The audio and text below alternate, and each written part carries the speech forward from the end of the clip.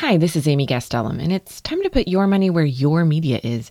Please support Making Contact with a donation at radioproject.org. Thank you, and here's the show. Making contact. Making contact.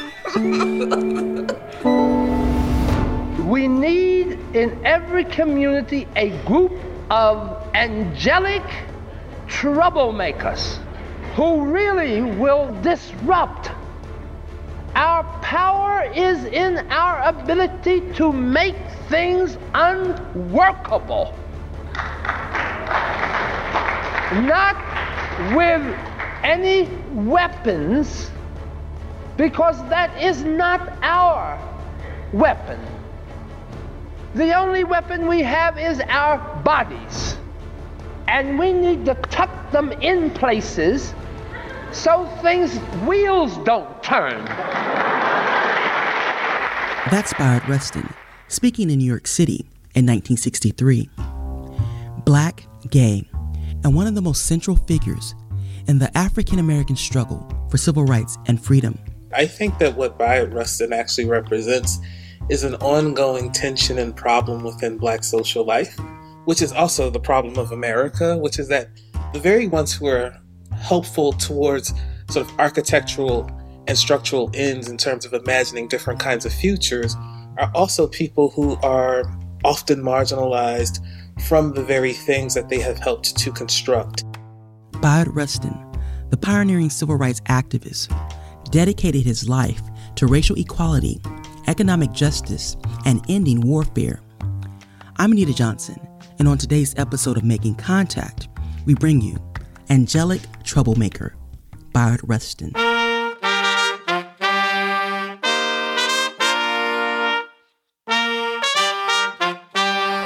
The March on Washington was one of the biggest demonstrations for freedom the nation had ever seen.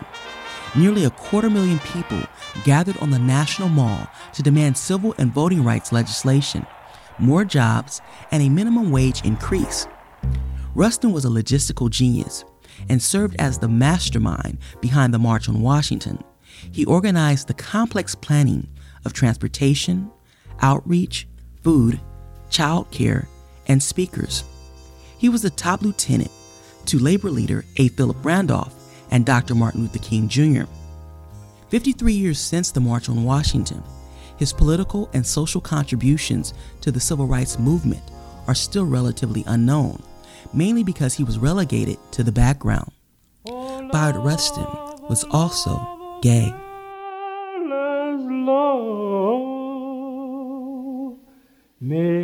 I never said to my grandmother, I'm gay.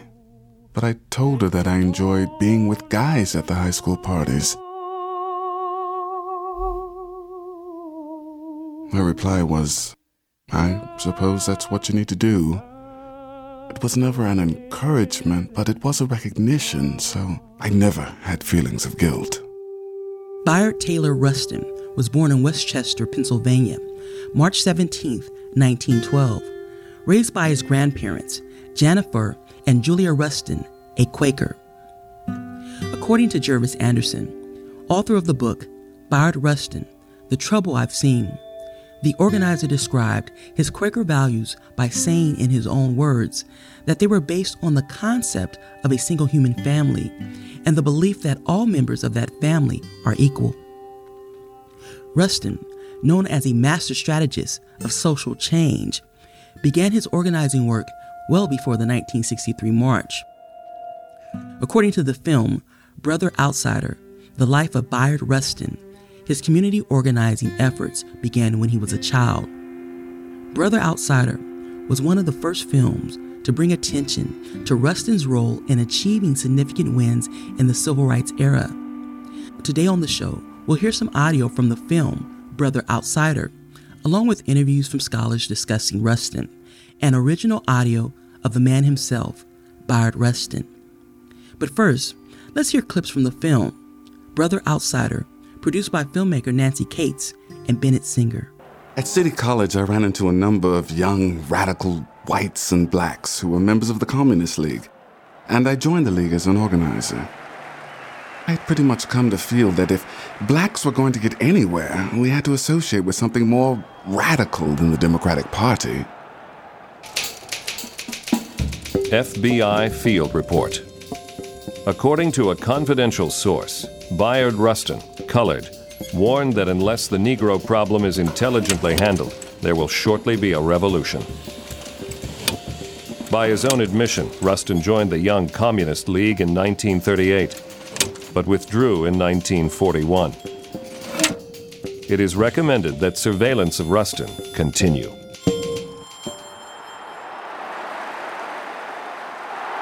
When war broke out in Europe, the communists abruptly abandoned their concern for the black masses.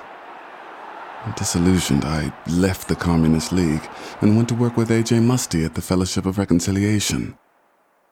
Bayard and I, both of us could have been called Musty Boys. A.J. Musty, who was known as the #1 pacifist in the United States, was a great influence on both of us. When I met A.J. Musty in 1940, I was deeply impressed. He wasn't at all the fuzzy, liberal pacifist type I'd expected.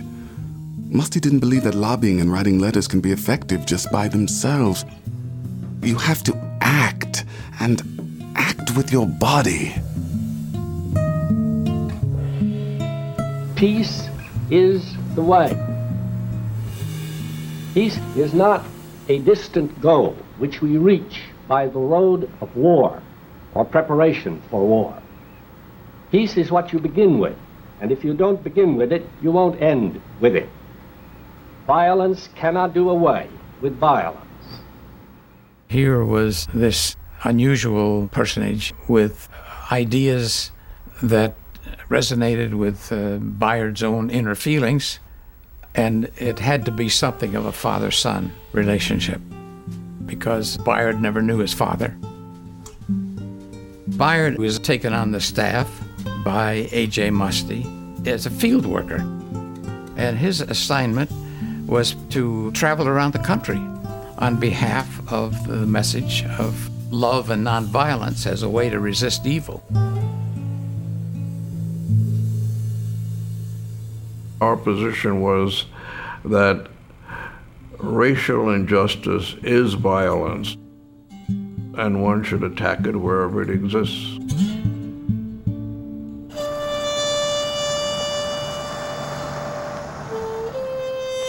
They want to throw white children and colored children into the melting pot, out of which will come a conglomerated mongrel class of people. Both races will be destroyed in such a movement.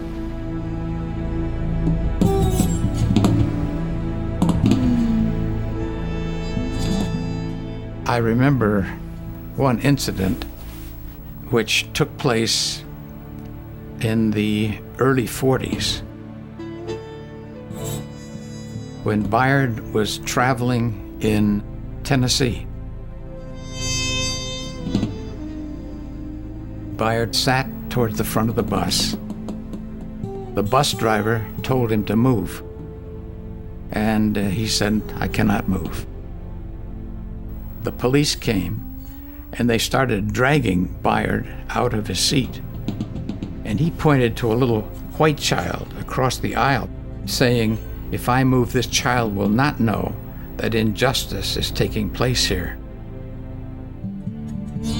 I forced myself to be still and wait for their kicks, one after the other. And then I stood up and said, "There is no need to beat me. I am not resisting you." The man had no fear. We all were going through the anxiety of fear, and he just flowed through whatever he was doing and putting his life on the line for other people. He did the bus thing before Rosa Parks. There are three ways to deal with injustice. One is to accept it slavishly, or one can resist it with arms, or one can use nonviolence. The man who believes in nonviolence is prepared to be harmed, to be crushed, but he will never crush others. That was Rustin speaking from the 2003 film Brother Outsider, The Life of Bayard Rustin. Throughout his life, he was at the forefront of organizing circles, pushing for change. Whether it was his work with the Fellowship of Reconciliation or the Congress of Racial Equality, ENCORE, an organization he co-founded and would later be noted for pioneering the use of nonviolent direct action in American civil rights struggle. During World War II, he spent more than 2 years in prison as a conscientious objector. In 1947, Rustin was arrested with other participants of ENCORE's Journey of Reconciliation, a test of the Supreme Court ruling banning discrimination in interstate travel, which would later exist as a model for the Freedom Rides of 1961. After many years of studying Gandhi's principles of nonviolence, Rustin traveled to India with the intention of deepening his understanding of nonviolent resistance. Debbie Prasad, pacifist. Bayard came to India in 1948 to attend the first World Pacifist Conference. Unfortunately, Gandhi had already been assassinated. But Bayard met almost everybody. He talked about the work in the United States about nonviolence. He said, we are not there to avoid conflicts. We have to turn conflicts into creative conflicts. And that has remained in my mind throughout. He's trying to use his particular place in America to think about the global situation. And so when thinking with Gandhi, he's trying to think about how is what Gandhi's doing in India in relation to what we could be doing in the Americas. Ashan Crawley, an associate professor of religious studies at the University of Virginia. This does not, for some people, they want to forgive Gandhi's sort of racism, for example, and he's not willing to forgive that racism. He's trying to figure out, is there a way that the struggles that they are engaging in this other part of the world related to the struggles that's happening, quote unquote, at home? And so his ability to recognize that deep relationship means that he's using his particular occasion to think about global problems, and that the global problem is never a problem that is disconnected from the local, but that local problems become inflections through which the global situation is actually itself produced. Rustin's extensive knowledge of organizing and civil disobedience earned him an invite from Dr. King to serve as his advisor during the Montgomery bus boycott. Rustin provided King with a deep understanding of nonviolent ideas and tactics at a time when Dr. King had more of a theoretical understanding of nonviolence. Nancy Cates, the producer of Brother Outsider, The Life of Bayard Rustin. King had a deep belief in, the transformative power of protest. He got some of the ideas about how to do that from Rustin because Rustin had been doing it for many years, had gone to India. I think when the Montgomery bus boycott started, and he had people guarding his house with guns, and Rustin said, you've got to get rid of these guys. And, King was like, I don't want my family to be hurt. And Rustin was like, if you want to be nonviolent, you got to be nonviolent. Which is an incredibly powerful thing. And, when you spend a lot of time studying someone like Rustin, you realize that if Dr. King hadn't existed, we would probably revere Bayard Rustin in similar ways. But he also knew that he couldn't be that person, that figurehead, because he was gay. Rustin publicly came out in the 1980s as gay, although it was well known throughout his life that he was gay. Many credit this as the reason he was relegated to the background. There was concern his involvement could be weaponized against Dr. King and the movement, an antiquated concept of the past that still has its roots in the political organizing structure of today, believes Ashan Crawley. What Bayard Rustin is encountering in terms of people having a problem with his queerness is not dissimilar from what folks in Black Lives Matter and other organizations too are encountering in terms of queerness in the 2020s, because we are living this long historical moment. Homophobia, queer antagonism, transphobia is still deeply entrenched in various communities of which we are a part, that there are still religious communities that are very, very antagonistic to queer livability, that there are non-theist communities or communities that aren't organized around God concepts.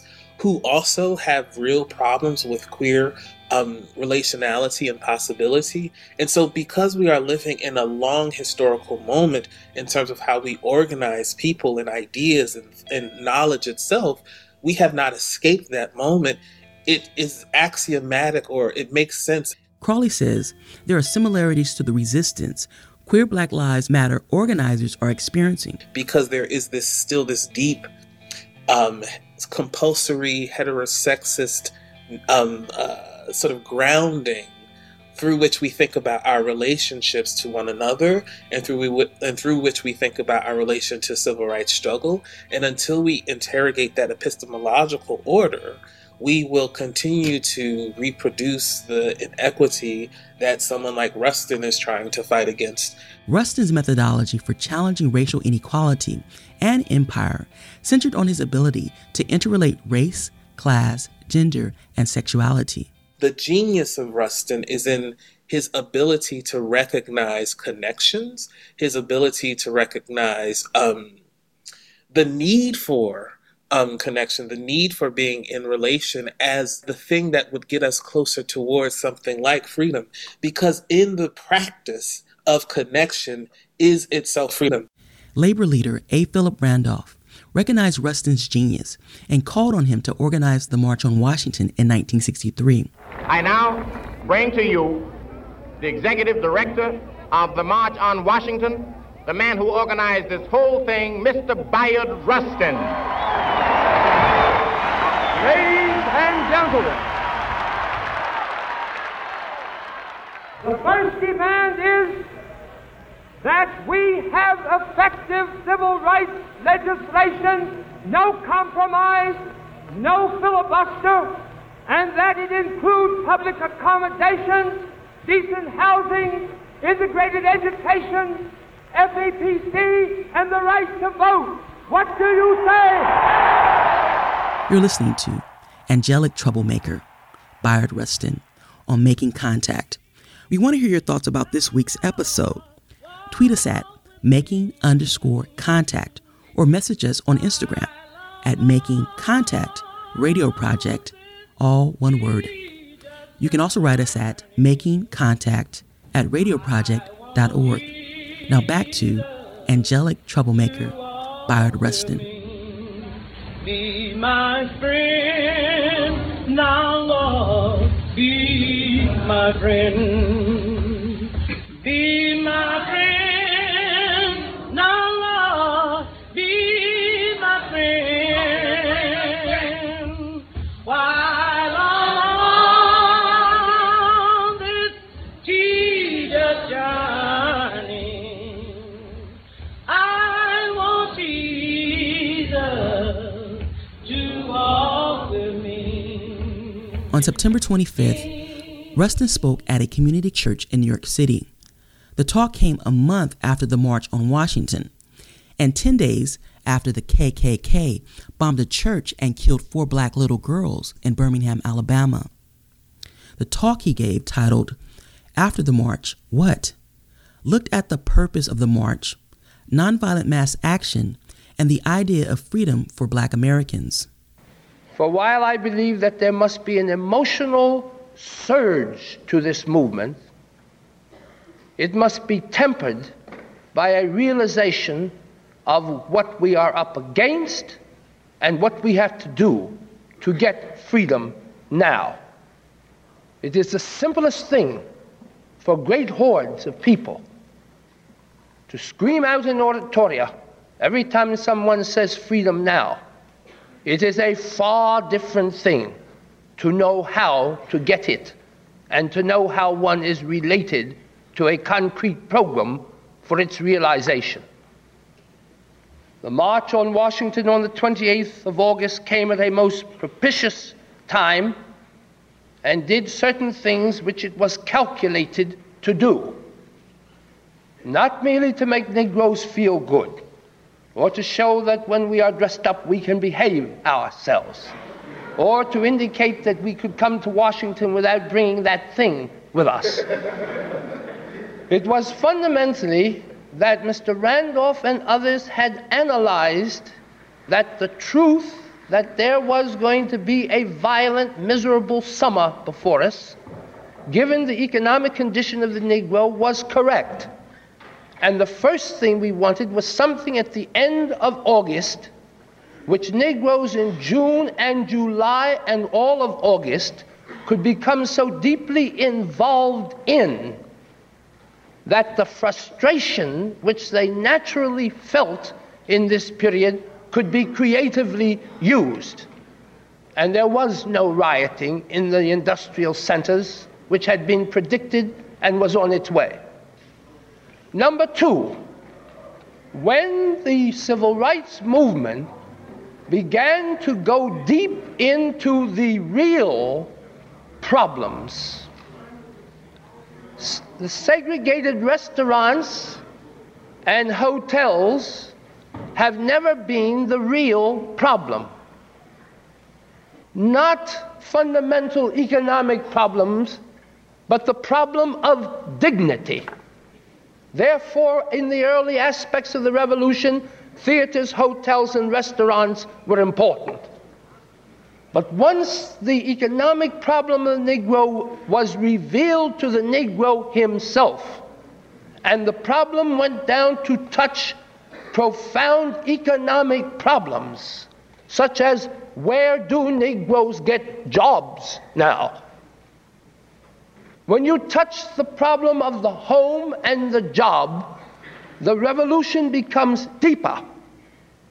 Now, therefore, we recognize that it was absolutely impossible, my friends, for the Negro struggle nonviolently to proceed further in any real way unless we could now get and increasingly get into the streets hundreds of thousands of white people who are now prepared to go to jail. Just economically, it is obvious that no minority representing 1/10 of the people can use the elements that it can suck up from itself merely to affect the behavior of the majority. They cannot create that much dislocation alone. Psychologically, it is also clear that great masses of white people in this country, including people in this room, when the time comes, look upon law and order, in quotes, as being superior to justice. And they will argue now, well, it was all right when it was just a freedom ride here or a bus ride there.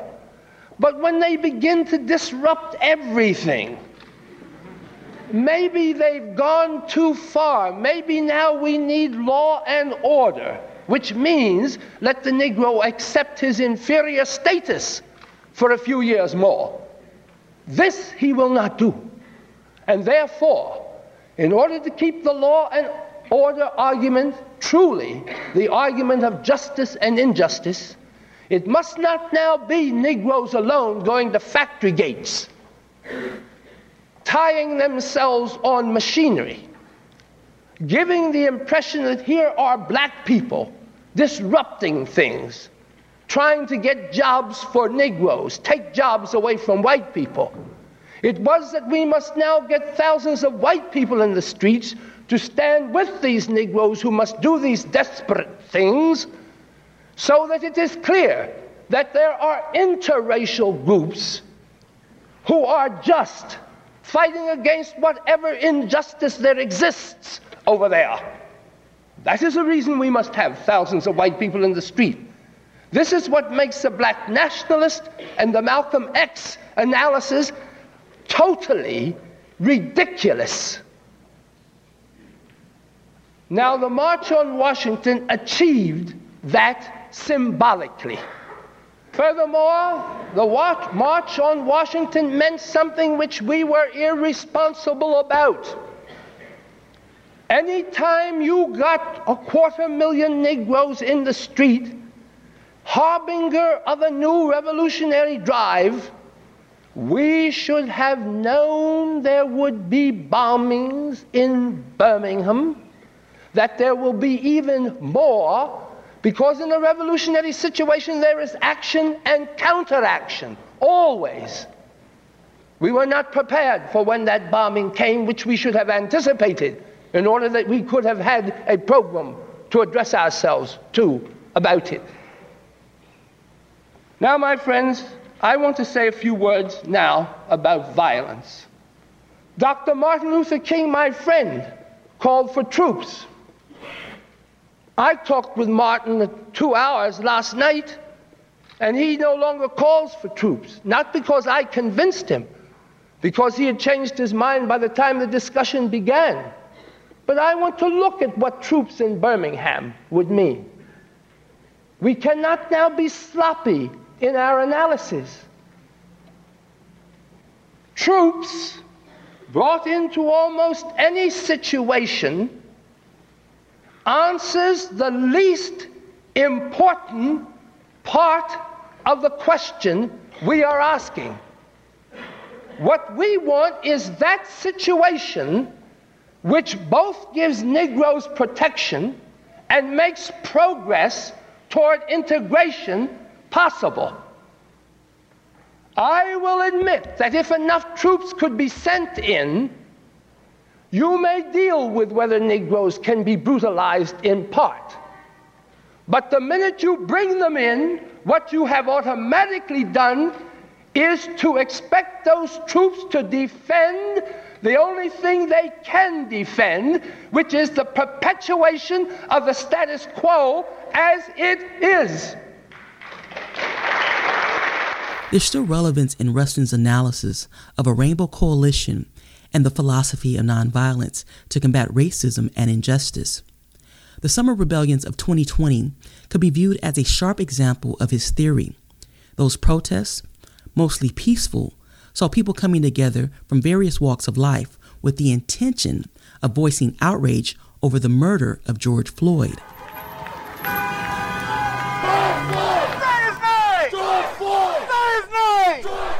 No justice!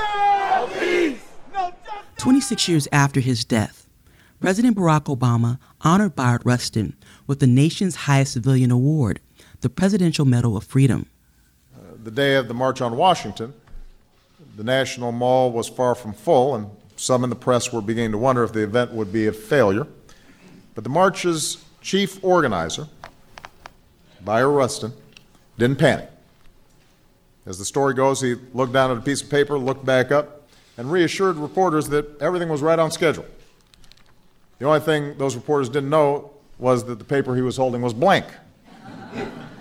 He didn't know how it was going to work out, but Bayard had an unshakable optimism, nerves of steel, and most importantly, a faith that if the cause is just and people are organized, nothing can stand in our way. So for decades, this great leader, often at Dr. King's side, was denied his rightful place in history because he was openly gay. No medal can change that, but today we honor Bayard Rustin's memory by taking our place in his march towards true equality, no matter who we are or who we love. Throughout Rustin's life, he was selfless as it pertained to the struggle for equal rights for all people, lending his voice and energy to the advocacy of social justice causes and human rights issues worldwide. Bayard Rustin famously once said that in every community we need a group of angelic troublemakers, people willing to stand up and speak out against injustice. And he did this till the very last breath. For Making Contact, I'm Anita Johnson. Be my friend, now Lord, be my friend, be my friend.